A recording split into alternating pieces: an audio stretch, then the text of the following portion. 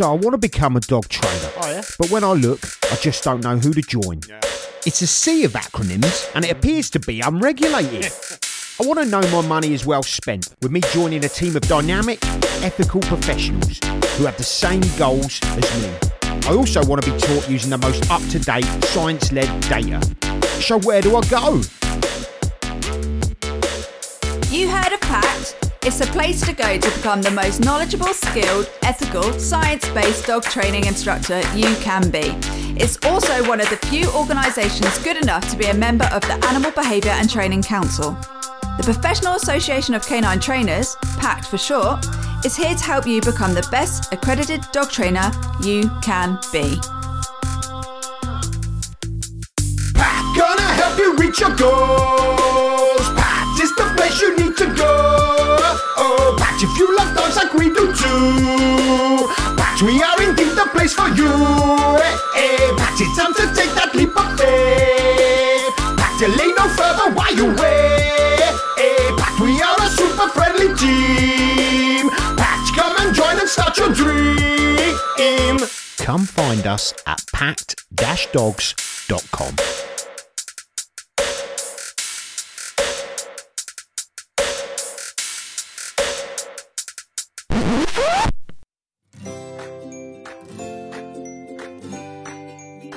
Are you looking for the ideal gift for the dog-loving children in your family? Jack and Billy Puppy Tales is a delightful story with an important message for children of all ages. It's written by Steve Goodall and Sally Bradbury. You'll follow two puppies, Jack and Billy, during their all-important first year of their lives. It's had some amazing reviews from some of the top dog trainers in the world. Dr. Ian Dunbar, veterinary behaviourist, says, I started to smile after only 4 pages. I couldn't put it down, and at the end I could barely read for tears of happiness. This is a wonderful book. Karen Tong, dog training instructor and child dog bite prevention educator, said this. This will definitely educate both children and adults about the correct way to bring up a puppy. It belongs in the home of all dog lovers and anyone considering acquiring a puppy. You can find us at jackandbillypuppytales.com and join the adventures. We're also on Facebook, Jack and Billy Puppy Tales. See you soon. Hey! Barks from the bookshop and we're gonna learn about our dogs. And barks from the bookshop and we're gonna learn together. Barks from the bookshop and we're gonna learn about our dogs. And barks from the bookshop, here we go. Hey! Barks from the bookshop and we're gonna learn about our dogs. And barks from the bookshop and we're gonna learn together. Barks from the bookshop, we're gonna learn about our dogs. And barks from the bookshop, hey! Hello. Why, hello. That was my attempt at my silly slowed down voice from the last episode. We could have that as a regular segment. Hello. Nat slow. Slow Nat. Slow Nat. Pretty true. Episode 6. 6. Welcome. Episode 6. Welcome. Welcome to a very, very special episode. Yes. Because, well, you know already, but it's Gene Donaldson. We's a bit excited. Super excited. We're coming to you slightly from the past because of the way the recording has worked out. We are actually in your past. We are. It's World Book Day today, isn't it? It is World Book Day. So it's quite fitting when we're recording, but it won't be when you're listening. So no. Plus the fact, we'll all be dead from coronavirus by then. God, you had to get it in there, didn't you? Make sure you wash your hands after you've listened to this podcast. I am a goner. Yeah. I'm a goner. I was saying earlier on. Well, you've been I've been known to bite me. Hands down drains. Yeah, I've been not since the last time. Well, I'm hoping not. I don't know. It's very difficult when you're in the past to know what you'll be doing in the future. Yeah, it is. I've been known to stick my fingers in my mouth and stuff, so I've got to try and retrain myself to do that. I sound like a 4-year-old, don't I? You really do. Moving on. Put your Play-Doh away and let's get on with this podcast. Crufts happened. Yeah. That all went off without a hitch, I'm assuming. I don't know. Maybe we should start trying to preempt it. Now something horrible's going to have happened at Crofts, and we've said that on the podcast. I don't know. I'm sure Crofts goes fine. Yeah, I'm sure people went shopping and it was all Yeah. good and everyone was happy. We've been, haven't we? I've been to Crofts. Yeah, I went a couple of years ago. It was good fun. You do lots of steps. Lots of steps. Walking. Do you know what I loved the most about the entire day was the last half hour trying to go around and wangle loads of bargains. Oh yeah, that's the best bit. That's what I really The like. freebies. I like going up to the same stall 10 times with my hair slightly different and having a different dog each time so that I get different free samples. It was the time when you went up with the Hitler moustache that you got ushered away. You run out of disguises. I'm Charlie Chaplin, she said as she got taken out the NEC. Yeah, that's why I've not gone this year. I've still got my mug shot up. Because I've still got the moustache. Well, I don't know. This is going off the rails I quite haven't paid quick. a lot of attention. Do you think we're a bit delirious because we're about to speak to We Jean could well Donaldson? be, yes, we could well be. But Yeah. how exciting, how absolutely exciting. So I think it's probably worth saying we are focusing the meat of the podcast on 2 books, Mine and Fight. Yeah. But obviously, I mean, yeah, when you get the chance to interview Jean Donaldson, you're gonna talk about a whole wider, broader subject. So, And she does have other brilliant books Yeah. in her repertoire. obviously, people might be going, "Why aren't you doing the Culture Clash?" Because Yeah. that's probably one of the most famous dog books out there. But we specifically focus on these ones because these are quite practical, I Yeah. think, and they're interesting to talk about. Not that the Culture Clash isn't. The Culture Clash is amazing, but they really focus and drill down on the kind of the practical level of 2 things that we work with our clients on a lot, isn't Yeah. it? So dog-to-dog aggression and resource guarding. And I love the way it focuses on the minutiae, Yeah. the step-by-step, like you said, practical application. Yeah, Of doing exactly. it. So that's the reason why we're focusing on that. And obviously, if people are out there that have dogs that scrap or dogs that guard stuff, this will be beneficial for you. Indeed, and we've done a book each, so we're going to A be talking book to each. each other, because we thought, well, let's do a book each, which is a slightly different format, but I'm sure it'll be fine. Should we wander into the unknown? Yeah, let's do it. Should we skip in? Yeah, off we go.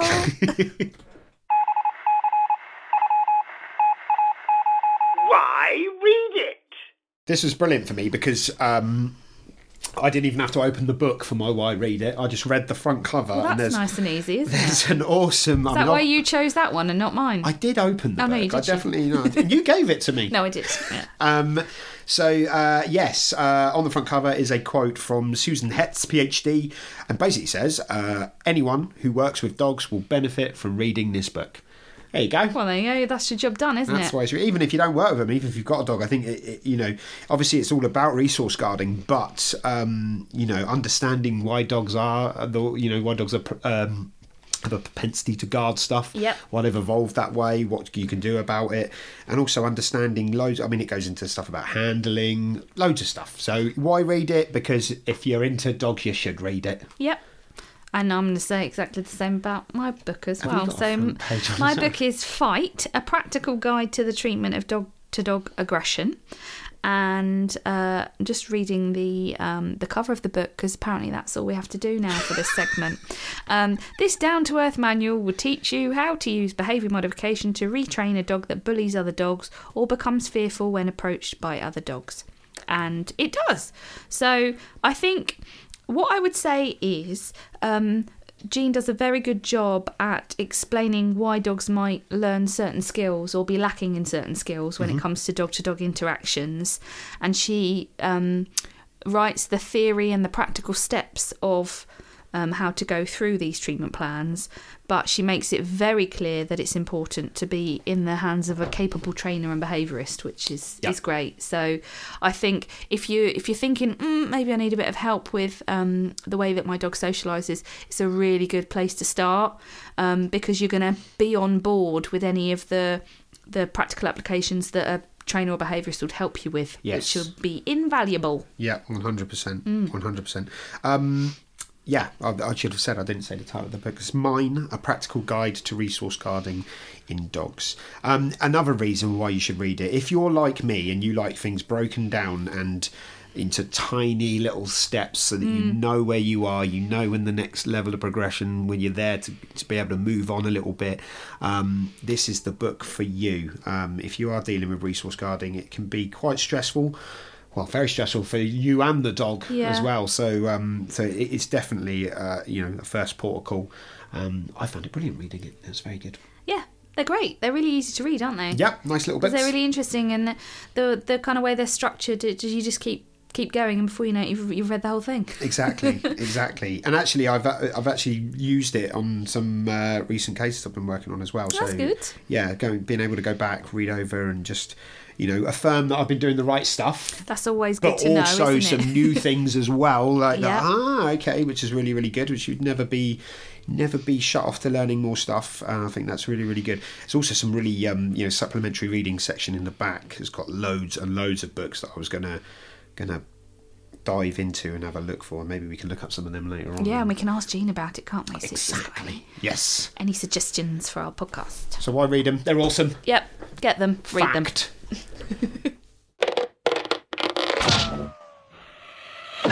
No, you pricked my eye.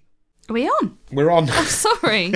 I was having a little snooze. I was having a little snooze with my eyes open. Sorry about that. It's really weird when she's falling with her eyes open. It's really weird. Anyway, we'll open my eyes properly, and because they've been pricked. Yes, they have. In my book, which is the dog-to-dog aggression one, on page 82, there is a really nice flowchart. We like a flowchart, don't we? Let's see. You just reminded me of Eddie. I'm 82. Have you ever seen that? There's an 82-year-old woman shouting, I've got a bun on my head, or so. I digress. I don't know. I'm 82. I thought you were going to tell a flowchart joke then. He's probably got one. Okay, yeah, he probably has. Okay, so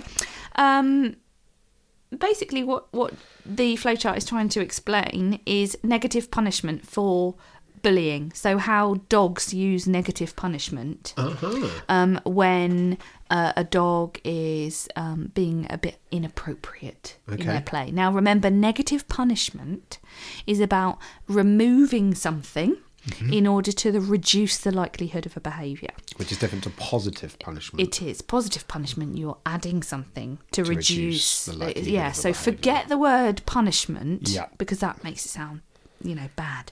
Yeah. So basically what the dog is trying to do is take something away in order to stop or reduce a behaviour. So the flowchart kind of shows this warning cue. So let's imagine we've got Bouncy Bob, the dog, and he runs over to Placid Percy, the dog. I'm making this up as we go along, Saw the gears turning then. Yeah, I know. And Bouncy Bob comes over, and Placid Percy goes, nice. And he freezes, and he looks to the side, and he gives a little low grumble. That's the warning cue, okay? Now, the same cue can lead to two different outcomes. Yep. It can lead to Bob continuing bullying and bouncing, and then we end up with kind of no positive interaction. Yep. Or it can lead to Bouncy Bob reducing the bounciness. Yep. And then Percy goes, oh, thanks. And interacts with him. Yep. Yeah. And they might play, or they might just sniff together. And I just thought it was a very nice little way of explaining how a warning cue can lead to two possible contingencies. And I guess it depends on the personality of the dog as to what Bob's feeling like on that particular day. What Bob's feeling like, and how all of the learning history that both of those dogs have had. So if we look at that situation from Bob's point of view, if all the learning history has learnt that has led up to the point where if he continues to bounce, the dog eventually gives in and goes, all right, then I'll play with you, then he's more likely to continue with that behaviour. If all of the previous learning has led to no play, then he's more likely to reduce that behaviour. From Percy's side, if most of the dogs that he's met when he's given the warning cue have carried on kind of bullying him and bouncing him, then he's more likely to be tipped into more defensive, aggressive behaviour. Or if the dogs have listened, he's more likely to de-escalate his response and then be able to carry on and sniff and have an interaction. So if you've got a bouncy dog, think about Percy. Exactly. We need T-shirts. Think about Indeed. Percy. Because you don't think about that. People don't, do they? They just kind of think, oh, my dog's friendly and he's like, you don't think about the fallout for the other dog. And we don't want, if you've got a Percy, you don't want Percy having to tell your dog off. You don't want them having to get to that And if you've point. got a Percy, Bob's a nightmare, man. It's another T-shirt. Merch. Some merch. If you've got a Percy, Bob's a bloody nightmare. Get a tattoo.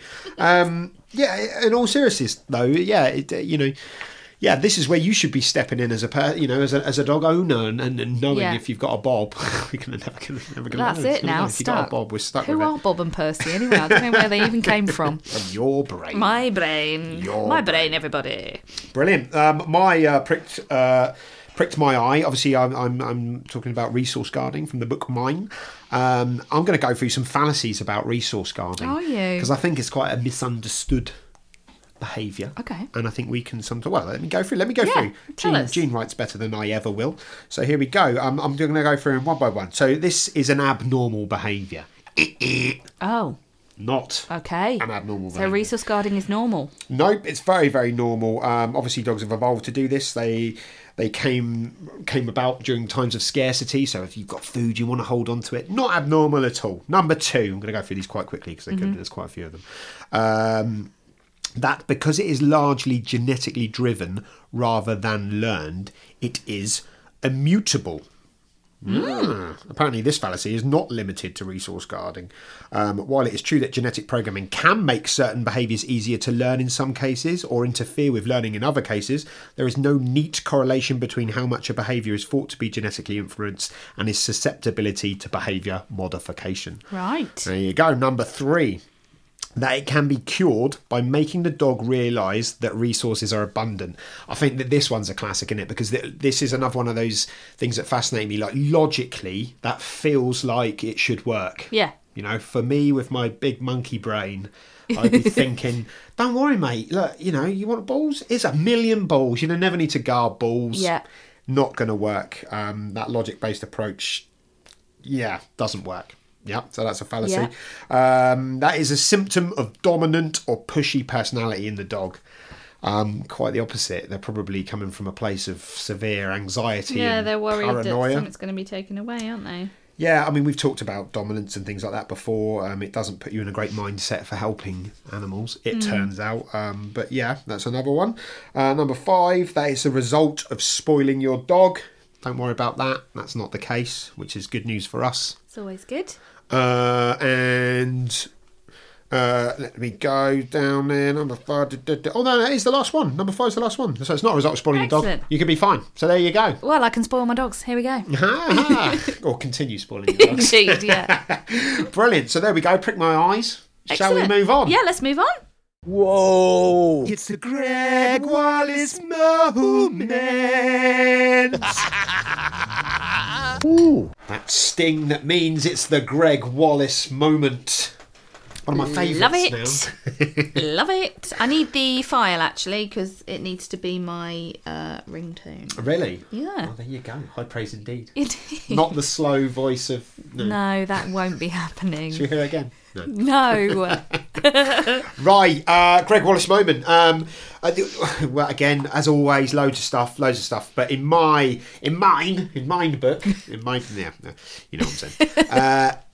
But the section on body handling, I found really, really interesting. As well as putting it together that a lot of dogs that have resource guarding problems also have body handling issues as well. Interesting. I thought it was a really good thing to get across to people. And we do have, as they say in the book, we have this vision that we're going to get our dogs and they're just going to love everything. They're going to love to be cuddled and they're going to sit on our laps and do all of this. And how quickly that, well, they might come straight out the bat, not like being handled, but how quickly it can go wrong. I see a lot of issues with harnesses. At the moment, and I also think it's important to make a distinction between intentional sort of handling and cuddles. Yes. Because dogs can love cuddles, but then Not be like- worried about intentional handling, Yeah, and yeah, we're yeah. giving away all these cues and clues about with our body language that we're coming towards you to They're do coming to something. get you. Yeah. And I guess that's where harnesses. Yeah. Yeah, and I always get the old, but they're fine when they got it on. Yeah. They're fine when they got it on, and they trying to get that idea across that it's the act of putting it on, the act of going towards them that might be the issue. Well, I guess then you've got to accept it's not about an inanimate object; it's about you. Ugh, naughty me. And then you Well, get not me. upset because your dog doesn't love you. I mean, handling is so important. Yeah. They're going to go through their lives need to be handled by vets. So important. So they've got a list here of most common handling problems, which I thought I'd read through just to see if any of our listeners, might have a little bit of these issues maybe at home or anything along those lines. So restraint of body, head, jaws, or limbs. I read once, I don't know how true this is, but that dogs have an innate sort of like reaction to having their paws held, because from an evolutionary standpoint, if you get your leg caught in something, that's it, you're done. I can't, again, as with everything, I can't remember where I read it. It but makes sense, but I don't. I don't know how they would know that. Yeah, maybe do you have to know it? Well, there has to For be it to some be research. like the what They would have had to have done some studies into whether it's a reflex reaction, I guess. Yeah. I don't know. I don't know either. I don't know. But I find it quite interesting. It is interesting. Collar grabbing, that's an obvious one that people that head reaches or touches, muzzle and mouth, ears, feet, front only, back only, or both, nail clipping, skin grabbing, hair pulling, grooming, rear quarters, tail. All of these sorts of things can be Is there anything left? hair pulling. We talked about Fish last week, didn't we? That he's got taken a step back in his little fishy. in his nail clipping. Little fishy woo. We're doing stuff at the moment with Penny as well. Some really basic kind of husbandry stuff to get used to. Teeth cleaning is the one that I really, really want to get to, and nail clipping. Yeah. And brushing. We've been doing some brushing stuff. Yeah. Tiny little things, and I've got this little. This is going to sound strange, as I'm regretting this as I'm coming out because it's really hard to describe. It's a stump. It's like a tree, like a small log. Right. Okay. Bear with me. Yeah, bear with you. And I've taped a flannel on top of it, Right. like folded up so it's nice and cushioned, and I'm using it for a little chin rest. Oh, that's cute. Thing, and we're clicker training Penny to rest her chin and hold her chin on it, and we're using it as sort of a choice option. So, so when her chin's rested on it, we're going to start introducing things like handling and stuff like that. If she takes her chin off, we're going to stop. Sounds good. And we're only at the stage of where she's now starting to actually leave her chin on it, and that's really, really cool. Very cute. Just to give her a bit of choice. Yeah. About it, I quite like that idea. But yeah, getting your dog used to being handled is so important. I mean, we talk about puppies. I think we said it on the Karen Wild episode that in my puppy classes, the handling class is the one where I kind of, people sort of like look at me with dead eyes and like, handling. My dog loves being handled. I cuddle it all the time. And you're saying the distinction between handling and cuddling. Yeah. I think it's a hard one to get across, but this bit, you put in a bit of time in when they're young and maintaining it obviously throughout their lives, but it pays dividends. Yeah, and I think the maintenance is a really important part because I know that, both with Fish and Gru, I've done lots of stuff when they were young because they're the two dogs that I've had from the youngest point. But with both of them, they've then been sensitised because of something aversive happening. So Gru is quite worried about being brushed now, and I've had to work on it quite a lot since he got a wasp caught in his coat. Oh, good Lord. And I had to get it out, and I had to comb it out. So now he's like, wasps. So that kind of put him backwards. And with Fish, I didn't do a very good job of clipping a nail. So I've hurt him basically. These things happen. These things happen, So back to the drawing board. Yeah, but it's that fine. Seems that cruel thing, isn't it? Where it just takes one tiny thing and then suddenly you've got to go back to back to basics. I mean, to be honest, I think probably a fault in my training that one thing has thrown him back. So he obviously wasn't that happy with it in the first place. But hopefully we'll get back to where we were quicker than it took us in the first place. Yeah, that is that's a good thing. It's all learning, isn't it? It's not the end of the world. I'll just work on it. Simple. It's not the end of the world. No, not yet anyway. No. All right, don't bring up coronavirus again. I want to do a whole podcast on coronavirus. Shall I do my Go on, moment? do your Greg. So it's quite long. Go on. Okay. So this is from Fight. So this is about dog-to-dog aggression. Here we go. Indeed, most owners find even the most normal and ritualised levels of aggression distressing to witness. True. Their goal is to have no aggression of even the most ritualised sort delivered even in normal contexts. This is the equivalent of me requiring you to go through to the end of your life without ever losing your temper and saying something a bit mean to a loved one, honking your horn at someone who cuts you off in traffic, or writing a letter of complaint. That's not to say we should just let dogs work it out and refrain from intervening with behaviour modification. The let them work it out piece of advice is a potentially damaging one and is trotted out far too often by well-meaning owners and trainers. You know when you hear things sometimes and you just think, well, I've spent about 3 hours trying to explain exactly what that little paragraph explains. That was one of those moments. Yeah, that for was me. one of those moments. That's why I just chose gotta it for me. refer Wow. back. Yeah, Wow. you've done good. You've done a good one there. Okay, good. I'm glad. I'm Yeah, glad you let them like sort that. it out. Well, we talked a little bit about that, didn't we? But Yeah. So Hey. as always, it's getting that balance right, isn't it? You know, you go too far one way, you go too far the other. So it's normally somewhere in that grey area middle is the right way to do it. But it's a tricky thing to get. As right. long as no one's getting hurt, As long it's as no one's normal getting hurt. behaviour Yep. if no one's getting hurt. So obviously, then we need stronger interventions if we're getting to a stage where people are getting beaten up. But most of the cases we deal with, it's very low level stuff that can be helped. Indeed. Do you think Greg would be proud of our moments? I this hope week? so. I really Greg, hope if you're so. out there, get in touch. We Yeah. still haven't had an email.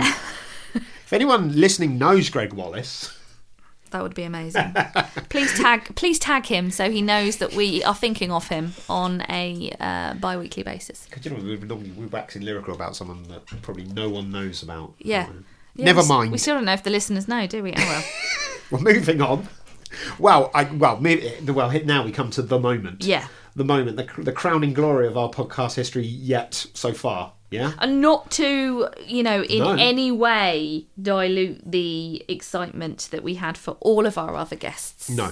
So far. Of course. But I hope they will all agree that, oh my goodness, It's this a is biggie. exciting. Yeah, so we were sat in my office and we go for a thing called Zoom, don't we? Zooming Yeah. in and dialing up to speak to Jean Donaldson herself. Yep.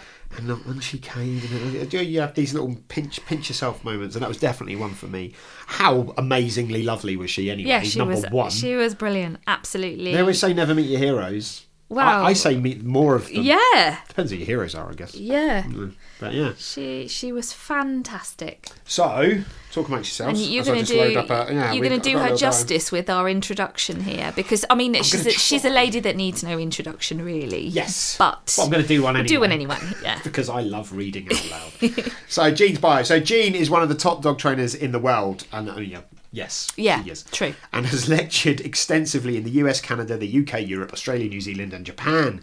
She is a 4-time winner, count them, 1, 2, 3, 4, of the Dog Writers Association of America's Maxwell Award, and her seminal book, and I don't think, quite often that word gets used, but in this case, her seminal book, The Culture Clash, was named #1 training behaviour book by the Association of Pet Dog Trainers. And like I said before, you might be wondering why we're not covering The Culture Clash. Go out and buy it. It's amazing. If you haven't read it, it's brilliant. But Might as well just buy all of her books in Buy one all her go. books. Amazon do that bundle where it says people that like this buy that. Just buy them all. Buy them all. You'll be doing yourself a favour. Let's be honest.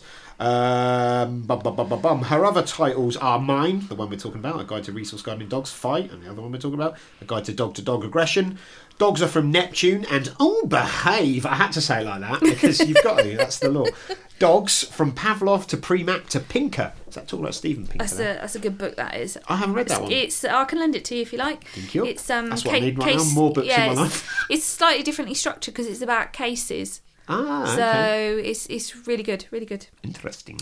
Her most recent book, Train Like a Pro, was her first written training guide for a lay audience. In 2018, Jean authored and instructed Dog Training 101 for the Great courses.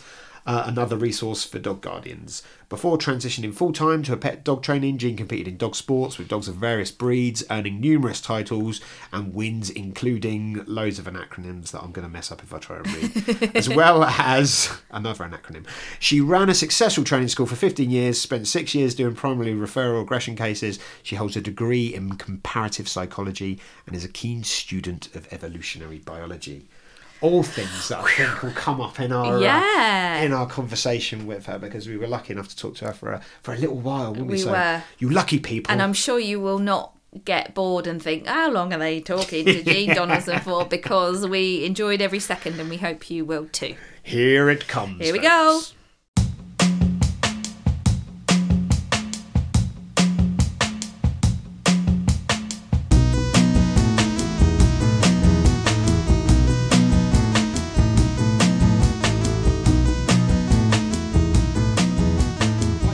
Welcome, Jean Donaldson. Thank you so much for. Oh, who was that? Someone just snuck round. Yeah, someone snuck round. We saw someone in the background there. That's Brian. Brian. Oh, I love the name Brian. I've got a real thing for just normal human names for dogs. Yeah. Absolutely love it. Someone put a picture up on our Facebook page today about their dog called Andy. I used to have there used to be a 3-legged dog down our local park called Eric as well. He was brilliant. Amazing. Oh, wow. Bless him. So yes, thank you so much for agreeing to come on. Obviously for me and Nat, it's an absolute honour. And we've been reading your books for a lot of our careers as dog trainers. Yeah. So thank you so much. Oh, it's my pleasure. Oh, I'm glad. I don't know if you know about the idea, but the idea of our podcast is to we talk all about the books that have either shaped our careers as dog trainers or books that we haven't read yet, by people that we admire, people that we don't know, any books that kind of pique our interests, because we think it's a really nice thing to get out there for people to read and understand these things themselves. Yeah, super. And we're trying to fill people's bookshelves with books Yes. that provide Yeah. scientific, evidence-based canine psychology, rather than some of the books that might be available elsewhere. Yeah, there sure is a lot of fat out there, isn't there? You can say that again. Indeed. And actually, I was listening to a podcast that you did today, just to do a little bit of research, and you spoke about a really nice way of putting it, which is that people need to be smart consumers when they're looking for a trainer and behaviourist, and and obviously buying books as well. So I don't know if you can elaborate a bit on that for our listeners as to, I mean, obviously the UK and the US are slightly different, but in terms of the regulations and the bodies that we might have that you can join, but I think the issues are the same, aren't they? Yeah, I mean, the barrier to entry into dog training in this country is zero. Yeah. Anybody at all can tomorrow or today hang out a shingle, take your money, go into your house if you've got a large dog and small children, make a big mess of it, and there's no professional ramification.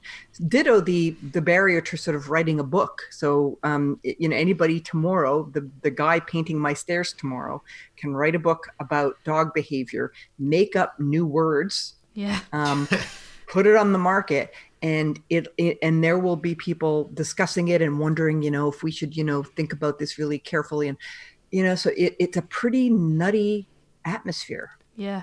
And they can be beamed into our lounge on our TVs as well. We've got some TV shows at the moment that are being transmitted that kind of make me have to maybe change my patter slightly with some of my clients, because they see these things, before they've maybe booked me and they think, actually, we're getting a dog person in next week, let's watch this TV show. And then actually I'm backtracking on a lot of the stuff that they... Yeah. I mean, one of the things that worries me the most is burnout. So for the good dog trainers, the people like yourselves who actually bother to find out what you're doing and do a good job and counsel effectively, that you've not only got, which is, it's already a difficult enough profession. I mean, there are high stakes, there's danger, there's dogs, there's, upset people. Clients rarely are appraised when they get a dog of what kind of time and energy, they're up for. And then you go into somebody's house and they've been watching TV or reading nutty books, and you've got to then try and undo all that. Yeah. And so, wow. I mean, I think dog training, we kind of deserve better. Yeah, certainly. We were talking about that, oddly enough, burnout earlier on today, and I think it's a really important thing to try and recognise when that might be creeping up on you, because before you know it, suddenly you've got no actual emotions left to give, and it's such an emotional job, this one. It is so emotional. Yeah, I mean, doctor, we've got to, and by nature, I think people who go into dog training are by nature kind of helpy types. They like to help. They like to care. They like to take care of, and they're deeply connected to dogs. And of course, dogs are lower status in our society. And so, boy, the recipe for burnout is already there. Yeah, I think we have to really look after each other. And then when we see, the kind of network of people that we might have perhaps not being as supportive as we all should, it's really hard, isn't it? It is. I mean, right, there's the trainers who use aversive stimuli. So, we want to end that. But then there's also friendly fire. So in the kind of, educated, good guys, there's all manner of sort of fighting. And like you say, the support is really terrible. That's one of the things that in Academy that we try really hard to do in Academy is, have oases of safe, supportive, both professionally supportive in terms of technical and emotionally supportive, because the job is so tough. Yeah. I've got a few friends that have been through the academy, and they can't sing the praises more. It sounds like an amazing place. So the emotional toll. I mean, it does us sort of. Well, I can't say it does us no good, but it's really sort of short-sighted to make people extremely technically proficient, and then have them burn out within a few years. Then we lose good guys to the cause. And so, when we invest education in people, we also want them to stay in the profession for the good of dogs, because how many dogs they're going to help down the road, but also because it's their one and only life, and the quality of life of dog trainers, because we're so busy identifying with dogs and empathizing with dogs that sometimes we tend to self-sacrifice. And that worries me, because you can only do that for so long before it's like, I can't do this job anymore. Yeah, it is difficult, I think, to keep the balance right. And take care of yourself. Yeah, exactly. I mean, it's hard enough doing that anyway, and then to have a profession where it is sort of taking things from you to have that self-care kind of planned in is really important. You've made my mind up. I'm going to quit.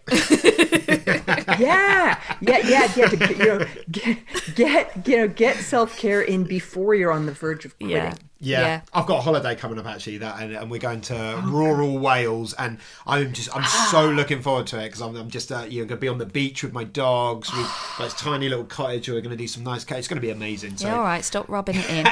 Sorry.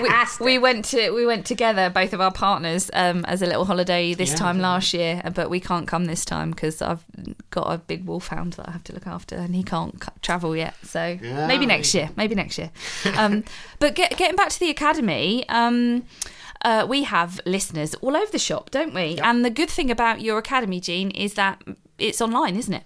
So if people were interested, they could have a look. Do you mind telling us a little bit more about what it offers and how people can get involved? It used to be, so for the first 10 years, it was a live program. So people would come for 6 weeks and we'd work them, kind of around the clock. And then we reinvented it so that we could make it a 2-year program. And a 2-year program for most people is prohibitive in terms of relocating. And so we designed it to be done online. And one of the things that we thought initially would be a trade-off was, okay, so the live coaching. So we were very picky about training technique. How are we going to coach training technique? And we said, well, we'll do it via video upload. And we thought that would end up being a compromise versus live coaching. But it's actually turned out to work really well, because we can say to people, look, at 3:57 on video 3, you're doing this, the dog's doing this, and we can gradually coach them and marinate them. And we've got the time to do it, we've got the granularity to do it, and we can refer back to video. So it's actually turned out to work extremely well. And so we like that aspect. And it's a grueling course. It's not a course that's for everybody. We don't, we're not trying to assembly line practitioners. So we're which is good. It's a quality course, isn't it? Yeah, we're smaller, so we're careful about who we take in, and then we make them go through quite a lot of hoops. It's a pretty big commitment. But at the end of it, we're trying to play the long game, that over the long haul, what this profession needs is really thoroughly trained, lots of detail, lots of support. We don't need more, I've been to some seminars and I can describe desensitization and counter conditioning, but the devil's in the details with all this stuff. It's kind of like saying, going to a weekend seminar on surgery where they say, keep everything really clean, render the patient unconscious, cut into them, take out the bit that's bad, staunch bleeding, sew them up and give them some antibiotics. Voila, you're a surgeon. Yeah. Because those are the principles. Yeah. But the problem is, there's an awful lot more to it. And so my worry about some of the practitioners out there is that they're kind of at a level of, they can talk a good game, but they're flummoxed if they come across anything that they haven't encountered before. They can't problem solve. Their understanding is a little bit too recipe based. We try to give them principles and recipes, standard operating procedures, and then we give them, at the end of it, they get supervised practice. So in their early cases, we're hovering over them, so that that they really do know what they're doing. And that's not everybody's cup of tea. It takes somebody who really is in for the long game. Yeah, and it's a shame that it's not everybody's cup of tea, and it should be more. I think maybe there are. It is complex. It's a complex profession. Yeah, and you just sold me. I'm up for it. You're on. I'm up for it. I think we can't go in with a one size fits all, can we? It's just, that's not life. And as long as you've got that theoretical understanding and the ability to apply it practically in different situations, then that's the way forward. That's exactly it. Yeah. And I think certainly in the UK, a lot of people practicing behaviour are maybe criticised for their lack of practical skill. And I count myself as a trainer and a behaviourist, and I don't think you can be any good at either of them without being good at both of them, if that makes sense. I agree. Yeah, and so... I don't know how you would kind of look at the skills and how you make sure that people coming out of the academy have that kind of myriad of skills so that they can apply their knowledge practically and basically help people, which is what we all want to do, isn't it? Yeah. I mean, I often say to students and grads, the client is the family, not the dog. We are in the client relief business, and then we've certainly got to juggle. I mean, because dog welfare is extremely important. Protecting the public safety is extremely important. Getting the job done so the dog is not ending up in a garage dead, the rescue, etc., is important. And then counseling people who have no aspiration to be a dog trainer is also no easy feat. And doing it effectively and getting all that, I often say we're in the lemonade business, and we're usually constrained very much by people's time, energy. It doesn't mean they don't love their dog. It just means that they, that if you bury the key bit of instruction in a 45-page theoretical report, which is, you trying to make yourself look clinical, you're not going to get the job done. And if you don't follow up, you're never going to find out that you're not getting the job done, and so on and so on. So there's, we try to, teach best practices, and there's a lot, of meat on those bones. Yeah, it sounds great. We were talking earlier, actually, you talk about sort of like getting into the minutiae of things. One of the reasons that I love mine is all of those, the things that are laid out step by step, bit by bit, minute section by minute section, building it up, being able to go back a stage if you need to. I mean, all of those things, that's what makes the book amazing for me, because... that book, because it's a DIY, it's a do-it-yourself book. Generally speaking, when it's supervised by a pro, we use much chunkier plans. In other words, we can really cut a lot of corners out of there. But because that book is being published as a do-it-yourself, even though there's all the usual sort of caveats about make sure you're under supervision, so we know people can do it themselves, and so we put in every conceivable split that there could be. So it's very, very granular. The good news for people, if they're going to be supervised by a pro, is that they don't have to do anything quite as detailed as that, unless they want to, and they want to cover those bases. But generally speaking, you don't have to. That's the it's the DIY cover all bases version of fixing object and food guarding. I think it's got a great sort of setup as well, because it's Right. it's saying, this is a normal dog behavior. It is. It's not pathological. I have sat in conference, rooms and been told solemnly that if a dog behaves aggressively, that it is necessarily pathology. It's possible, and it's possible a dog has got a neurological condition. It's possible he's got a brain tumor, etc. But the vast majority of time that when animals are behaving agonistically or they're behaving aggressively, it's basic software that they have to do with self-defense and competition over resources, and dogs are no exception. When we watch Animal Planet on TV and we see lions fighting it out over prides, and we see birds competing, and we see the gazelle fighting back, or the water buffalo fighting back against the lion. We don't think, oh my God, what's wrong with this animal? It's behaving aggressively. It's happening in your living room. It's not. That's right. And domestication has definitely soften things up. Domestication has, in the case of many breeds, not all breeds, but in the case of many breeds, it's softened things up, and we got animals that are more docile and handleable and so on, but not in all cases. There's plenty of competition over resources, and there's plenty of self-defense going on, and and we as dog trainers, generally, we're mopping things up because, team genetics didn't breed it out. Yeah. And team early environment didn't do enough prevention. And so we're coming in quite often to mop up the mess. And that's another thing I worry about for dog trainers, is that, holy crap, if only there could be regulation of dog breeders who are selling animals as pets, because in 10 generations, they could put us out of the aggression business. Yeah. And that'd be quite nice. That'd be a nice problem to have.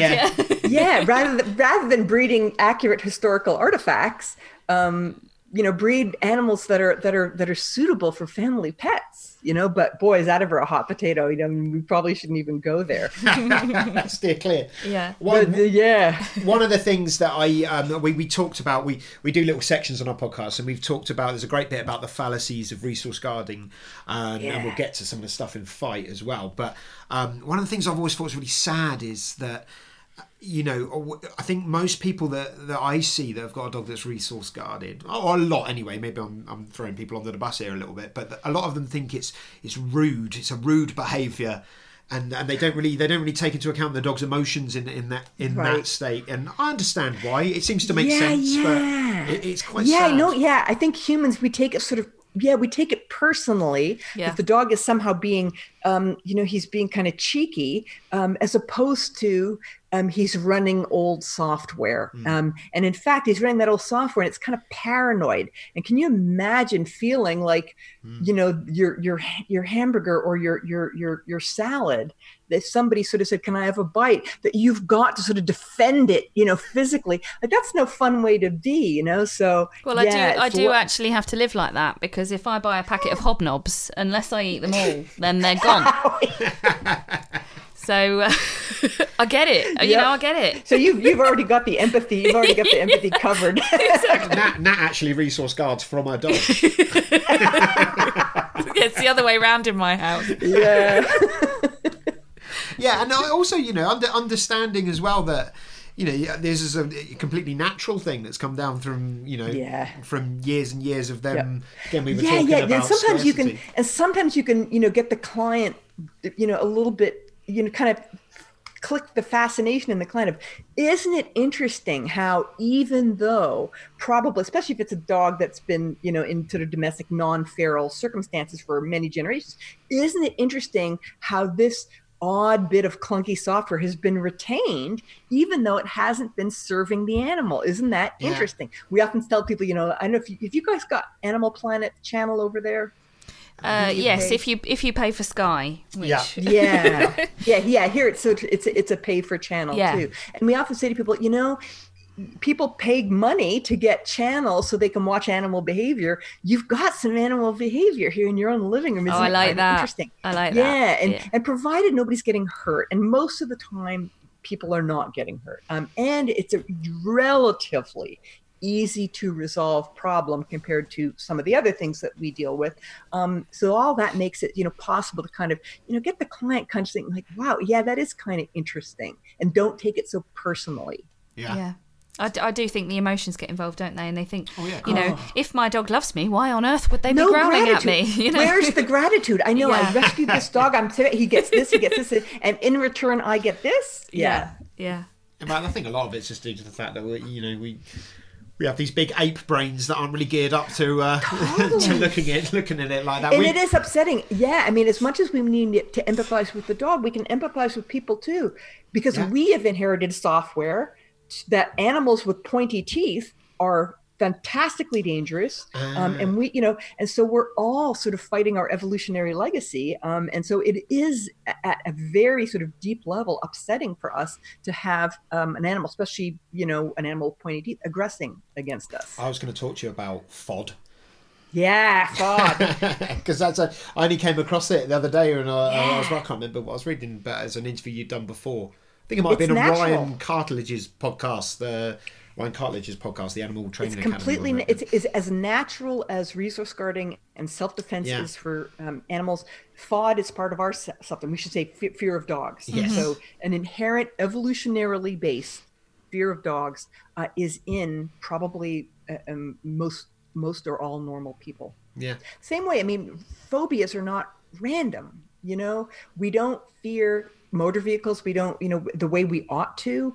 We don't fear heart disease the way we ought to. We don't fear cancer the way we really ought to. Most, acute phobias are to do with heights, enclosed spaces, spiders, animals with pointy teeth, because these are the things when there was bottleneck pressure on us, 100,000, 200,000 years ago, these are the things that picked us off before reproductive age. And so we have inherited good, very robust and well-serving then software to fear dogs. And that's something that is better acknowledged. If we don't acknowledge it, it's going to then interfere. It's going to throw kind of a wrench into the machinery of, especially professionals. We're trying to do our jobs and we get upset. Then we tend to overreact. We lose our cool and we're not really aware of it. And then we tend to sort of blow up non-injurious aggression in dogs. And that's kind of the FOD syndrome in a nutshell. I think it's a really interesting concept to always have in the back of your mind as well, that it's normal. we've evolved to normally fear sharp teeth, and I'm very lucky. I haven't had any bad incidents. I'm obviously very careful with the way that I work with my clients, but I'm always thinking, okay, safety. What would happen if this dog did go? What would I do? How would I move out of the way? I'm watching them carefully for any movements, and especially when you're getting to know a dog and you don't really know their buttons at all. I think assuming that all dogs are man's best friend and placid and it can kind of take you down a path that is potentially unsafe. Not that we should be wandering around worrying that all dogs are potential menaces. Yeah, and it's very normal. It's the balance, isn't it? Many years ago, Dunbar said dogs are animals and animals bite. And they bite in very predictable circumstances. They bite when they feel threatened. They bite when they're competing over resources, and they bite when they're acquiring food. And so the good news about dogs is that, if we play our cards right, most of the time dogs warn us before biting. Yeah. And most of the time they bite us to the level of, a kitchen injury. Yeah. And I think that amazes me when all my dogs get on pretty well, but, they have the odd argument over a piece of dust or something that's really not worth it, but and it amazes me, and maybe this is a bit of a morbid fascination, but they sound like they are killing each other. They do. And I have learned what's serious and what isn't, and I'll either leave them to it or I'll step in, and there's never anything on them. And the level of control they have over these mahoosive jaws is amazing. It fascinates me. It is fascinating. I little Jack Russell when she's playing tug on a cat. I mean, she goes for that. She loves playing raggy games, and she's endlessly fascinating me. She was killing it early, wasn't she? The proper terrier death shake. She's got a particular toy called Crunchy Pig, which she really, really likes. Anyway, she's going at Crunchy Pig, and sometimes she'll get my hand sort of accidentally if she goes in too hard. But the second she feels it, you feel her tension come off of her jaw, and her bite inhibition is just incredible, and I love it. Isn't I that love something? yeah. I know. It's a marvelous thing, and if you think about it, that kind of precision control over that kind of weapon. Yeah, it's Absolutely amazing. Yeah, all down to sort of socialisation and habituation when they're younger as well, which is obviously why massive subject as well. So I mean, obviously we're wandering over into the fight side of things, aren't we? So I love the Tarzan term. It's the it's the and we're going to talk about it a bit more afterwards. But I think what I'm seeing with my client base at the moment is the kind of, not necessarily seeing the Tarzans themselves, but seeing the dogs that have met Tarzan down the park. And bless them, those owners have then come to me thinking their dog is the one with the issue, because they've been jumped on one too many times. And then finally their little placid dog that's lovely and, has turned around and gone, that is enough. And Tarzan's owner goes, oh, you should get that dog seen too, and that seems to be the bulk of my workload at the moment. And it always surprises me because I sort of let them out with my dogs after initial assessments, and everybody's getting on brilliantly, and I have lots of tears in the field of them going, oh, my dog is normal. And I don't know whether that's something you see in your caseload. And it is. Okay. Normalizing is such a huge part of normalizing the normal. We don't want to normalize the not normal. And sometimes we have to normalize things and say, it's normal, but we're still going to work on it. So we walk a lot of tightropes in our profession, and definitely sort of even some stuff that has a developmental onset. So there are many dogs who are, when they're really young, they'll play with all comers. They play with everybody. They play raucously. They don't care. They don't care if a dog comes up to them and steamrolls them. It's all good. Then sometime between the age of 1 and 3, they start to become a little more discerning. They're not sure who they want to play with. Everybody, they play less overall. And then they start doing what you're described, which is if the dog comes on a little too strong, or even if the dog comes on normally, and they say, leave me alone. Don't, not right now, please. And that owner is like, oh my God, my dog is ruined. Now my dog is aggressive. And our job is to say, no, once we unpack it and we can assure ourselves that that's in fact what's going on, we can just say, look, your dog is reaching an age where she's just no longer juvenile. And now, sometimes they just want to say no, and she's done it in a very species normal way. Nobody got hurt. She just said no. And that's how dogs say no. And sometimes you can use analogies like, there was a time when I went to dance clubs, and now the very thought of that is like ridiculous. When I was, I'm there. When I was 7 years old, if somebody had just, come up to me and put their hand on me or planted a kiss on my forehead, I probably would have, now if somebody did that, I'd, excuse me, do you mind? And those are normal developmental changes. The problem is that when we see dogs do it in their normal way, we put it all in one bucket: aggression or problem or fear. And some of it really is just at the level of arguing, squabbles. That's how dogs say no, and it definitely changes over time. There are some dogs who are crazy players for life, but most dogs reach a social maturity where they're not always going to say yes, and that can be a rude shock for owners. And now it's our job to say, no, this is not a slippery slope towards her being fearful or crazy or not. It's just normal. And that can be a gift that we give owners, is for them to understand, like you said, sometimes the owner is so relieved to find out that their dog is normal, and that in fact, that's a good time to bring up FOD, is to say the way that dogs say no push buttons in us, but in fact in dog culture they all handle it very well. Yeah. And I guess in the US you might have more of that because of the sort of, I don't know much about it, so the general kind of dog park mentality, and you have a different way of walking your dogs. And here we do obviously have green spaces that are parks, and people go there and they stand in the middle and all the dogs are playing, and that tends to be the situation where these dogs have these saying no, and then it becomes an issue. Do you find that happens a lot with the dog park setup in the US? It does.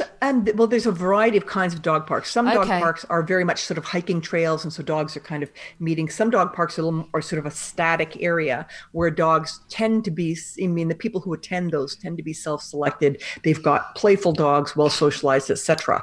Occasionally somebody will go in who is got if they happen to have a dog who says no and they've got some latent FOD, those are the people who then go home sort of, even though their dog is probably okay, traumatized, and thinking, oh my God, dog parks. And then they start, dog parks are the devil and dog parks are terrible, etc. Or dog parks are ruining dogs. And I've just not seen that. I'm on the side of, I think some of the people who are screaming that dog parks are somehow dangerous and ruining dogs. If that's the case, how come I haven't seen it? And I've attended scores of dog parks. Yeah. So we're probably seeing the same things, and in some cases, people are interpreting that as a disaster, and other times, I'm just interpreting it as dogs saying no. Now, there is something that can happen. So if you have a dog who is unpadded, and padded, I mean with the D, Padded. So it's a dog who has had a paucity of social experiences. Maybe he didn't have tons of puppy play because he's being cloistered and sequestered, and somebody's being very precious with him, and then gets a certain age, and that dog has got limited dog experience and goes to a dog park. And if that dog's first experience or his third experience with dogs is a dog saying no or being come on too strong, that dog could very well develop a fear or a worry or something. That's not because of dog parks. That's because an owner failed to generate a wealth of good, positive experience when their dog was a puppy and a young dog, so that when the inevitable happens and there's a bad experience, that dog does not develop a strong fear. That dog says, whoa, that it's that dog rather than dogs in general. Yeah. So, and that's no buffer, that is does there? worry me. Yeah, and I think that worries me, because there is one of the latest fads, I don't know if you've had it in the UK, is this idea that, we mustn't quote unquote over socialize puppies. We've got to be careful. Maybe they should be doing downstays and they shouldn't have free play. And that is malpractice. I mean, that is fantastically dangerous advice. All the existing research is in lockstep that early socialization, free play, good experiences, provided that we do consent tests and we monitor the play and we don't let puppies get destroyed, that is the padding that sets them up for being able to withstand the inevitable things in life when something bad happens to them. And keep, trying to put puppies in bubbles, is not the way to go. I don't know if I've gone off topic here. No, you haven't. It's brilliant. No. It's so interesting, and we do have the same issues here. And I think maybe when we have a response to something, things swing too far the other way. Yeah. And so what we see with puppies over here is you either get the mollycoddling, the keeping the puppy in a bubble, and then they don't have the wealth of experience. Exactly, no padding. I like that. It's a nice way of putting it. But then we also have a lot of just going up and greeting every single dog on a lead all the time, and then potentially an adult dog saying no, but not in a particularly restrained way, and then that puppy having a bad experience. So we need somewhere in the middle, don't we? Yeah, well, that seems to me that there's this thought that, well, if if dogs meet too many dogs, they're going to become social crazy. It's like, well, are you unable to teach basic manners? You can't teach a dog to walk on a leash. You have to under socialize the puppy so that he doesn't. I have a hard time computing this idea that that the dog isn't going to, because of course he's going to eventually be told no. Yeah. But that's, of course, that's going to take care of itself. And then dogs will become more circumspect and they're going to develop with age. But this idea that, the way that we're going to teach manners is we're going to get dogs to be just ever so slightly fearful, because then they're not going to want to go up to dogs. Like, are you, like, really? That's your advice? Yeah. We want the dog to be asocial or completely, handler centric. So the dog is going to be focused on me. And to me, that's kind of this old school insecurity that, people used to have, which is the dog has to be under control. I don't want the dog to be having fun if I'm not at the middle of it. I'm this planet and the dog is a satellite around me, and if the dog is off having fun over there, he's quote unquote out of control and I'm an irresponsible owner. That's so 1975. It's not funny, And now I think people are aware that they can't do that because we're not allowed to hammer dogs. So now we say, well, it's for the dog's own good that, he doesn't get to, have any kind of unrestricted play because he's then going to eventually get a comeuppance and it's going to be terrible and we're all going to die. Not that we're catastrophizing at all. Yeah. I've said it before. Oh my God, he's going to be out of control. He's going to expect to meet every dog and then he might pull on leash. You can't fix pulling on leash. You're purporting to be like a high level trainer, and in terms of like the stuff that we have to fix, basic manners, sit, look at me, don't pull on leash. If you can't fix that stuff, you need another job. That's the bread and butter. Yeah. I always say, I've said it before on the podcast, but the favourite part of my week, it's called a puppy conversation session, and it's off lead socialisation, all very well managed, but basically I'm going around commentating on what the dogs are doing, and it's narrated just play, so much fun, and I can't believe I get paid for doing it sometimes, and but people find it massively valuable because everyone comes in quite tight-chested to that environment. That's and just like, I don't know what play looks like. I don't know. My dog's growling. Is that okay? What and they doing here? They want to grab their dogs, don't they? It's like, that's okay. They're still all right. It's fine. I love seeing their confidence grow each week. If they come in, so you get a dog that's not so confident, and we'll split them up into different paddocks depending on confidence. That's right. Yeah. And it's beautiful. Yeah, recently this idea that if a puppy is shy, should not be in puppy class, as opposed to, wait a second. I don't know how many puppy classes I've done, a lot of them. Let's compare that puppy in week 1 to week 3. 2, or 3,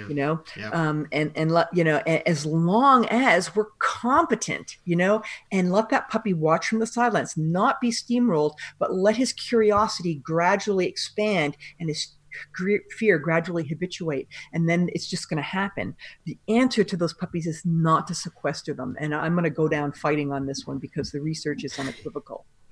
I'll put you on the spot now then, Jean. What would you say would be the 2 most, or maybe 3 most important things you would teach in puppy class? Socialization to people, so strangers, that strangers are good, strangers are wonderful, strangers move, they carry umbrellas, they walk, they touch you, etc. Free play with other puppies to get that padding in, so that eventually, when something nasty happens, that puppy doesn't blame the world of dogs, that puppy blames that particular dog. Second thing. And third thing, I guess probably body handling, husbandry, because that's something where it's somewhat time sensitive. Manners, I know that the owners want manners, and you can do some manners. You can do some, sit down, stay, come, heel, whatever you want to do, leave it and wait. But those things are not time sensitive, and neither is potty training. So, so we got to give them some of what they want. It's difficult, isn't it? Trying to get that balance right. It's really difficult. That, we've got to get people to come to class, and they're coming in and they're staring at you saying, how can I get this thing to stop urinating? How can I get it to stop biting me? And that's actually another thing. Bite inhibition training probably is important. It's believed still that might be time sensitive, although nobody really knows. But the more prudent course, given that we don't know how that develops, whether it is genetically composed or partly done with early environment, as Dunbar has been teaching for years, because we don't know that, the prudent course of action is to presume that we should be doing it, because the false negative there to say, it doesn't matter, and then it ends up mattering, it means we have a dog with a hard mouth at age 2 that we could have improved. So the prudence dictates that we work on that. I would say that. You could probably do, food bowl and anti-object guarding exercises, but because those are relatively easy fixes, because you only gave me 3 items, I'd say. Sorry. It's good. Socialization to people, socialization to other dogs, free play, and then body handling, husbandry procedures. Teach dogs to love all manner of body handling. Yes. Yeah.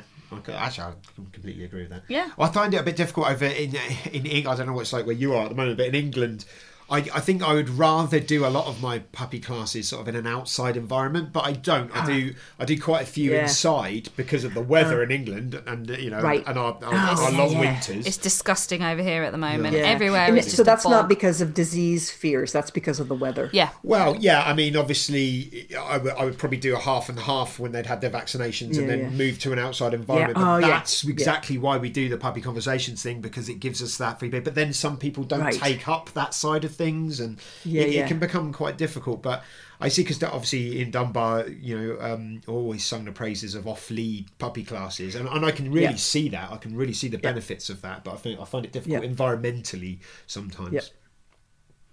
Yeah, it's tricky when you've got a mixed ability of your handlers as well, isn't it? Which you have in a group class. Yeah. And so that's our job really, there to coach them, isn't it? And it's tricky. I loved the bit in Fight as well about it's really important to recruit people. Yeah. And I think I see that as part of my job. So I end up doing a lot more kind of adult dog aggression type cases. So we're not going to end up being in a field and letting them all off and see what happens. It's a little bit, it's more structured than that. But my clients then become the network and the recruiter for our little gang of people that can come and be stooges, and it's a really lovely network that we've got going, because also it then becomes a human support network. So when I've got a new client coming in and they feel alienated and ostracized, and all they get on walks is size and looks because their dogs dare to bark, and they just feel that no one's on their side, and it's a really important part of our work, I think, is to help people and coach them through the emotional side of it as well. I feel terrible when people, are treated badly, because their dog does something, that way, and they're actually working on it and they're trying to get beyond it, but people are unkind to them. That's just A lot of the time, it literally is just barking as well. I mean, that dog is going through a lot of stress. Barrier frustration. And there will be some issues we need to work on. But we're not talking about dogs that are, running 3 football fields across and then nailing a dog. Right. And sending dogs to the veterinarian. Yeah, exactly. This is just, your dog barked at my dog as we walked past. Oh, disgraceful. Yeah. So I do think we give each other a tough time sometimes, don't we? We do. In the dog world. Yeah, people are very good at making other people feel bad. Brilliant. They're brilliant at it. It's one of our special skills. Yeah, seriously. It's what we're trying to move away from, isn't it, Steve-O? So we're trying to promote positivity, and when we see someone doing something nice with their dog in public, we go, I really like the way you did that with your dog, and that's lovely. Yeah, although they stare at me weirdly when I do that, so I get away with it a bit more, I think. Yeah, because it's so culturally odd. Yeah. I'm like, what? I did something good? I thought you were going to tell me off. No, I was just coming over to say that was really nice. We've got something in common, Jean, that I wanted to bring up as well. We both started playing music. Oh, yeah. So what instrument did you play? Piano. Piano. There you go. So I used to be in a band I got it. before I was a dog trainer. There we go. Yeah, and I was interested to ask, actually, did you take, because I found I used to be in a band, I found some of the skills transferring from being a musician into a dog trainer kind of went hand in hand, and the two that I really found were really beneficial were the diplomacy of trying, because I used to be one of 2 songwriters, so trying to get your idea across, so becoming an actual human communication in that respect, but also the patience and the consistency of practice. Having to learn an instrument or something. I mean, I was in a punk repping band, it out. so I didn't have to learn too much of my instrument, but I was a guitar. I agreed. Yeah, people who come from musical background, sports, dance, etc., they've already got an understanding of practice. That reps again and again and again and again and again, that I think is so valuable in dog training. So often people who are not familiar with dog training view a correct response and assume knowledge. So now the dog knows. Yep. And now subsequent disobedience is got to have a big reason, an agenda. When in fact, it's just a right response or wrong response that, people, often don't appreciate the amount of reps that it takes. And it's boring for them. See, we love it. I mean, or we're willing. We're either willing to do it or we love doing it. And we just do that. And we have this thing called curse of knowledge, where we assume people are just going, we say, practice. And they practice and they'll do one or two. I don't know if you've watched people in class. I did a study on this in the early 90s. If you watch people in class, you tell them to do this, now practice. And you give them like a few minutes to practice and you're going around and coaching them. But many of the people will do it once, sometimes badly, and then they'll be checking their phone. I've got into a habit of asking people to put like 5 treats in your hand, so you've got to count it out. Right. When you've done 5, then we can move on the next time. Yeah, that's right. Yeah, and people are like, "Oh, that was exhausting."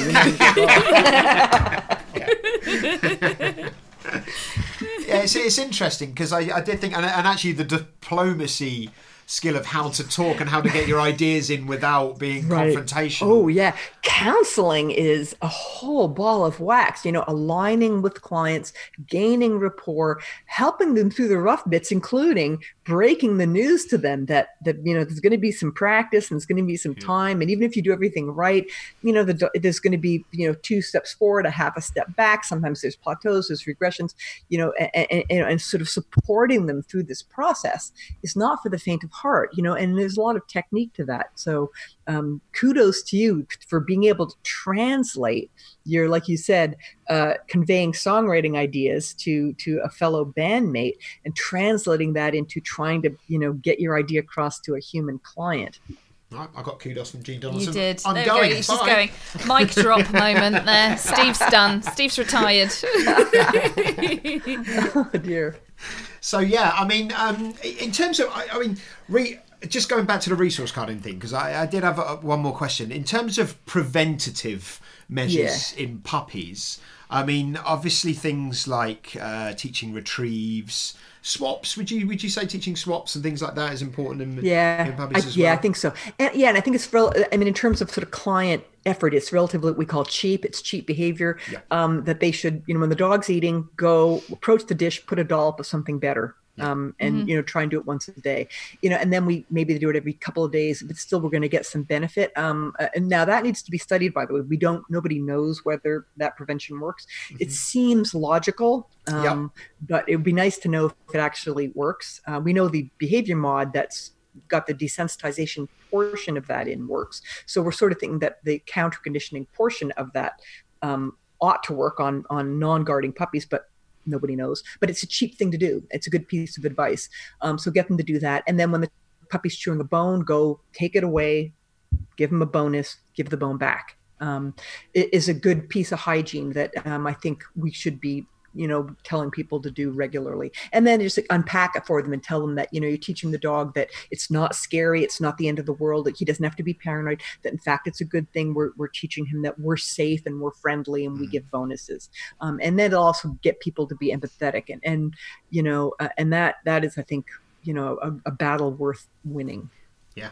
I think it's so easy to teach our dogs to be worried about our approach, isn't it? Especially with little baby puppies, because when they are, oh my goodness, I've got this new little puppy and they've picked something up. Oh my God, what have they got? What have they got? What have they got? Right. And you're even if you're not approaching and grabbing it out of their mouth, you're still looking and watching and peering. And it's easy to sensitize them to it, isn't it? Yeah. Puppies are babies, and they're very often, because they haven't been around very long and they've not had much experience with people, they're often experiencing the first time. And in Pavlovian conditioning theory, it's called the Rescorla-Wagner model of Pavlovian conditioning, the bang for buck you get from conditioning reps, the very first one is massive. And so the very first time that the puppy is approached with an object, the very first time that you grab the puppy, the very first time, what then happens is really important. And the more that we can take control of that process and not just let it be rando. So, the first time he did it is because he had something dangerous. So I had no choice but to yank it out of his mouth. I had no choice but to yell at him. I had no choice but to, why not? Let's take control and grab puppies and, take things away from them and then give them, a hidden piece of chicken, etc.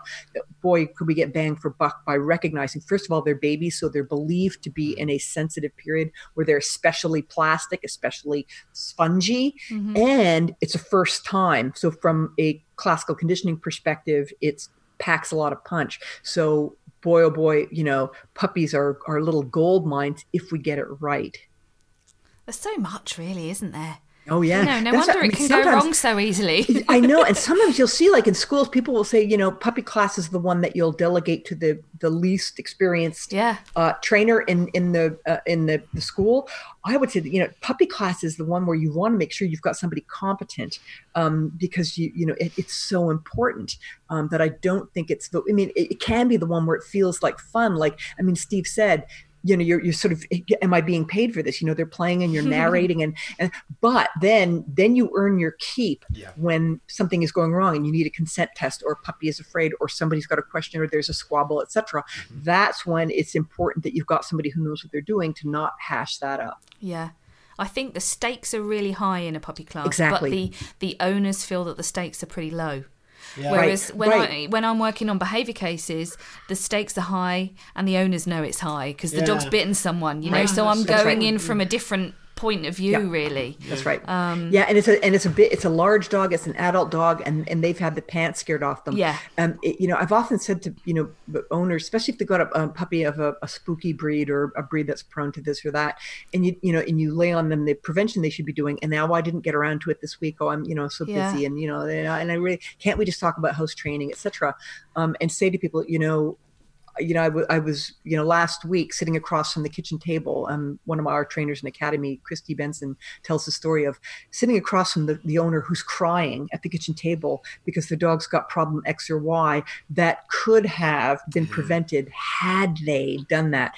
And sometimes, a story like that can shake people out of their kind of procrastination and get on it. An 8-week-old puppy is 1 week older than a 7-week-old puppy. A 10-week-old puppy is 1 week older than a 9-week-old puppy, and we know how fast days and weeks go by. A lot can happen. Yeah.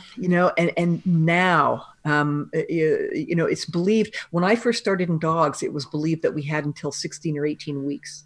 Then that became about 12 weeks. Now the best information we have is that we're pushing our luck at 8 weeks, especially with precocious breeds. And so we've got to, put our foot on the accelerator here. Yeah, I've read some stuff from German Shepherds is down to 6, isn't it? Sometimes in some of the studies. Most people haven't even got. Yeah, and they're still with the breeder. So again, goes back to what you were saying earlier. Right. Even more important is the role of the breeding environment. Yeah, that's right. The early experiences. That's right. Yeah, not just breeding. Wouldn't it be nice if German Shepherd breeders said we're going to breed dogs who are sociable, as opposed to guard dogs. Yeah. And like you say, they've got them at critical early days, so those breeders who actually do aggressive socialization are worth their weight in gold. It's and again, another issue that I tend to see a lot of is that there's no other industry like it in the world, I don't think, where everyone has got an opinion. So I always say to all of the people in my puppy classes, if you have a question or if someone at the school gates gives you a bit of advice and it seems like the best thing in the world, run it past us. You're paying me. You're not paying Bob the plumber, who's had dogs his whole life. And I come against that so much because my mum told me I got to leave them crying. Then suddenly 3 weeks down the line, I'm going there because they can't leave their dog alone. Everybody thinks they. It's kind of like I think I read something where 100% or 99% of people think they're better than average driver, which is just it's numerically impossible. Most people think they know more than most people about dogs because they've had one, and you've probably heard the one. Well, I've had teeth my whole life, therefore I'm a dentist. Yeah. It's like it is. Now, partly we have to lay that at our own doorstep. That our profession has been blowing it for decades. We've not had consistent messaging. There's been no educational requirements. There's been no, competence requirements. there's no consumer protection, etc. And so, in a way, we're partly to blame, that we need to get our act together, and then so we can't control that the hairdresser and the plumber are going to tell people how to train their puppies, but we need to, what are the best practices, and let's get them out there and hold dog trainers accountable. Yeah. And I think we also have a role in keeping it about the methods and not people. So we have, when there is sort of this friendly fire, it's talking about the methods. Yeah. And I think and that's so important. It's a basic professional courtesy, which is ideas are up for scrutiny. They need to withstand scrutiny. They need to withstand critique, attack, etc. People are not. Yeah. So character attacks, ad hominem attacks, no good. But ideas should be scrutinized. Yeah. I think that is the massive difference, isn't it, between kind of academia and social media. Social media, man. Because you could sit around a table of academics and they're all, they're very passionate, they're shouting, but then we all go for a coffee afterwards. It's not a personal attack. I think if people... some of the cruelty on social media, and empire building and people setting themselves up as experts and so on is really quite scary. But like you say, it's easily done, isn't it? It's easily done at the moment. And the last thing I think that we need to worry about is seeming kind of elitist if we want regulation. I think regulation is about safety for everybody and professionalising our profession. I think it's kind of the next way forward, really, isn't it? Yeah, being held accountable as well. I listened to. I read an interview with you where you were talking about.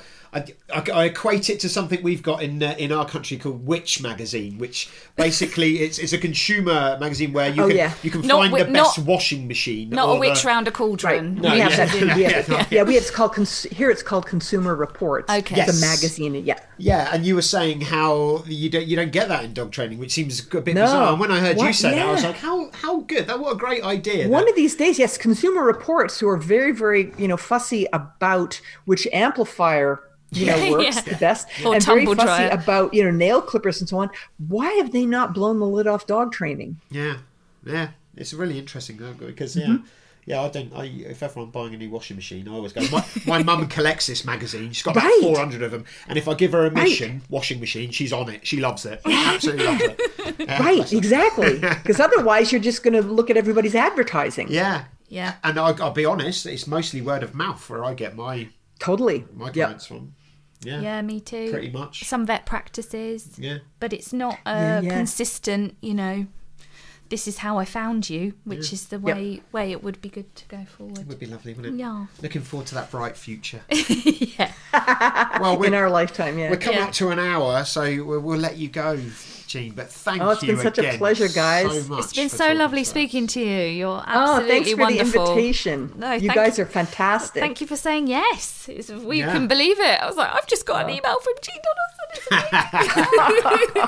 And then you meet me and the reality sets in. No, you're brilliant. We've been blown away since we've been doing this. Everyone's so open to come in and talking to us. It's just fab. We have to keep pinching ourselves sometimes. Yeah, it's so it's good. Fun. And we get to have a great time, and then the listener feedback is brilliant. So we're getting more good books on people's shelves, which is what it's all about. Yeah. Plus, just getting people to read it all. In the internet age, to use books. Yeah, brilliant.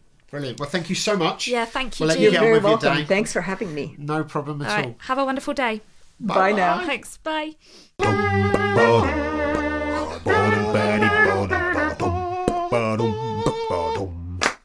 Hey! Well, what can we say? Da, da, da. That was my bugle. Did we sound like we were Starstruck. giving children? I got kudos from Jean Donaldson. You did, yeah. You're going to put that on your website under your list of I'm going to tattoo it on my forehead. That's what I'm going to do. Thanks again, Jean. Yeah, thank you, Jean. Absolutely amazing. I hope you enjoyed that, folks out there. I can't thank you enough. So, book slam moment. Now we're. I mean, the Jean Donaldson interview was quite a long one there, so we're going to go with one. Yeah. One, and apparently Nat's picked a. Well, I've gone slightly off-piste because we've talked about 2 books. Jean's got other books as well. And I wanted to just end on a really good high. And I wanted to just read this bit. So it's about recruiting people to help with dogs. So, although it is possible to make gains by working opportunistically, i.e. by exploiting those chance encounters with people or dogs that occur in everyday life, the degree of control over stimulus intensity is usually poor. This not only may slow progress down, but can even be counterproductive. Also, there's not usually the chance for multiple trials in succession, and the number of trials may be too small to make any significant progress. For these reasons, having a pool of people or dogs to recruit for training sessions is invaluable. And I just wanted to give a shout out to all of my lovely trainer, behaviourist, clients, friends, dogs, cats, anyone that has ever helped with stooge work, because, you know, we are the team that can help people, and the only way we can do that is as a team. So thank you. A little round of applause. Is that all right? Nat had a passionate face on then. I did. She was doing I that. was. We're super lucky to have a great network of friends, people that we can call on for that sort of stuff. It quite crosses over from time to time between you and me, doesn't it? Which is really, really nice. I use a lot of clients' dogs for sort of socialisation sessions and things, and they're always really happy to take him, take him away, please. And it's brilliant. We set up a little play date the other day with. Wally, the big Ridgeback. Yeah. He's lovely. He's so lovely. He's so sweet. And it's brilliant. It's very humbling, this sort of stuff, when you start thinking about it. Yeah, and I think what the lovely part for me is when it goes sort of full circle, and, you know, someone that's worked through something with their dog can then come back and help someone else with that dog that was previously moment. in the air. What a lovely moment. Yeah, it goes back to the interview what we were talking about. Yeah. So, we need to be better people with people. I think learn how to do some of this stuff, but with our own kind. Yes, indeed. That's what I'm gonna set myself a mission to try and do some stuff. I don't know how I'm going to do that, but I might make myself accountable in some way, shape, or form. Okay. To try and do a bit more positive, reward-based stuff with human beings. Okay. I think I do it in my work. I don't think I do it as much in my social life. You looked into tag teach stuff. So a lot of conferences have done that, where you know, you have little coupons or something, or you write on a post-it, you know, I like the way you did this, or that was nice that you let someone cut in front of you, or whatever. And you could do that in real life and see how many people are receptive and how many people punch you in the face. There's a problem though. I find people really annoying. I'm joking. Let's see. Anyway, let's come up with Challenge Steve then. Anyone got any ideas about what we can do? Steve. We'll get him an Annika Rice jumpsuit. Hey! So keeping our new tradition going with our lovely little book in praise of dogs. We've got story time with Nat. So come close, children. Yes. Come on. This is really sweet. It's called My Dog Spot.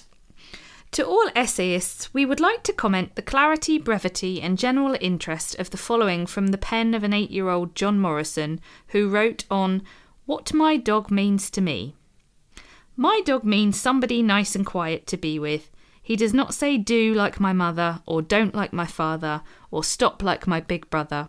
My dog Spot and I sit together quietly, and I like him, and he likes me. And that's sweet. It's a letter from the Chattanooga Times. The Chattanooga Times, back in the 40s.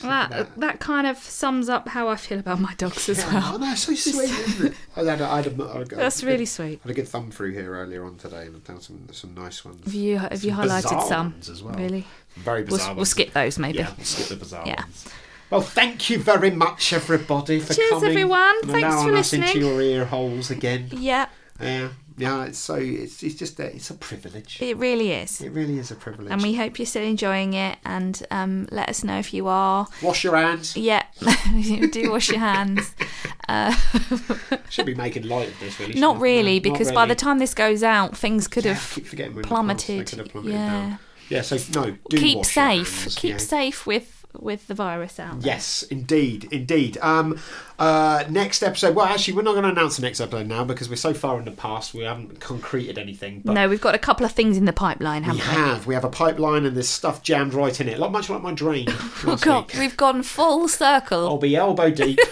Oh God. Pulling out the next book. And we'll see you then. And on that note, Yeah. bye-bye. Bye.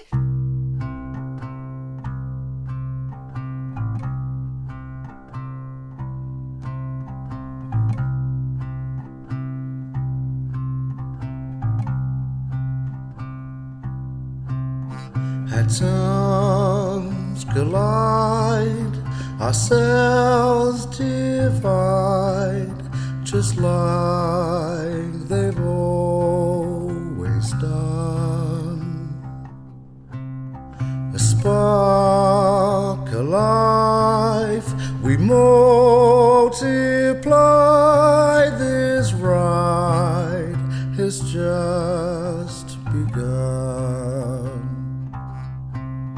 And here at the end of a line that stretches back through all time, time guided by a primal desire to simply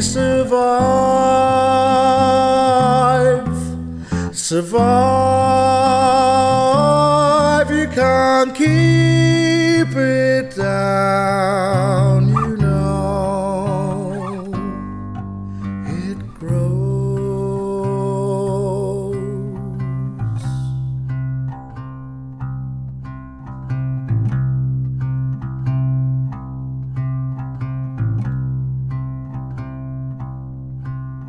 For feed, for seed, our genes compete. This war is never won. Numbers increase for reason and peace. Our mass as one, we're strong. And where opposition exists, it's our duty to persist,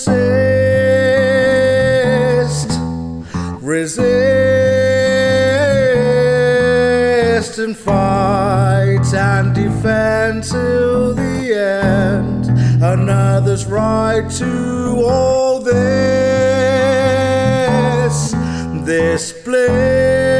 bliss, a wish, a kiss. You can't keep me down, you know, and I can't keep you down, I know, and it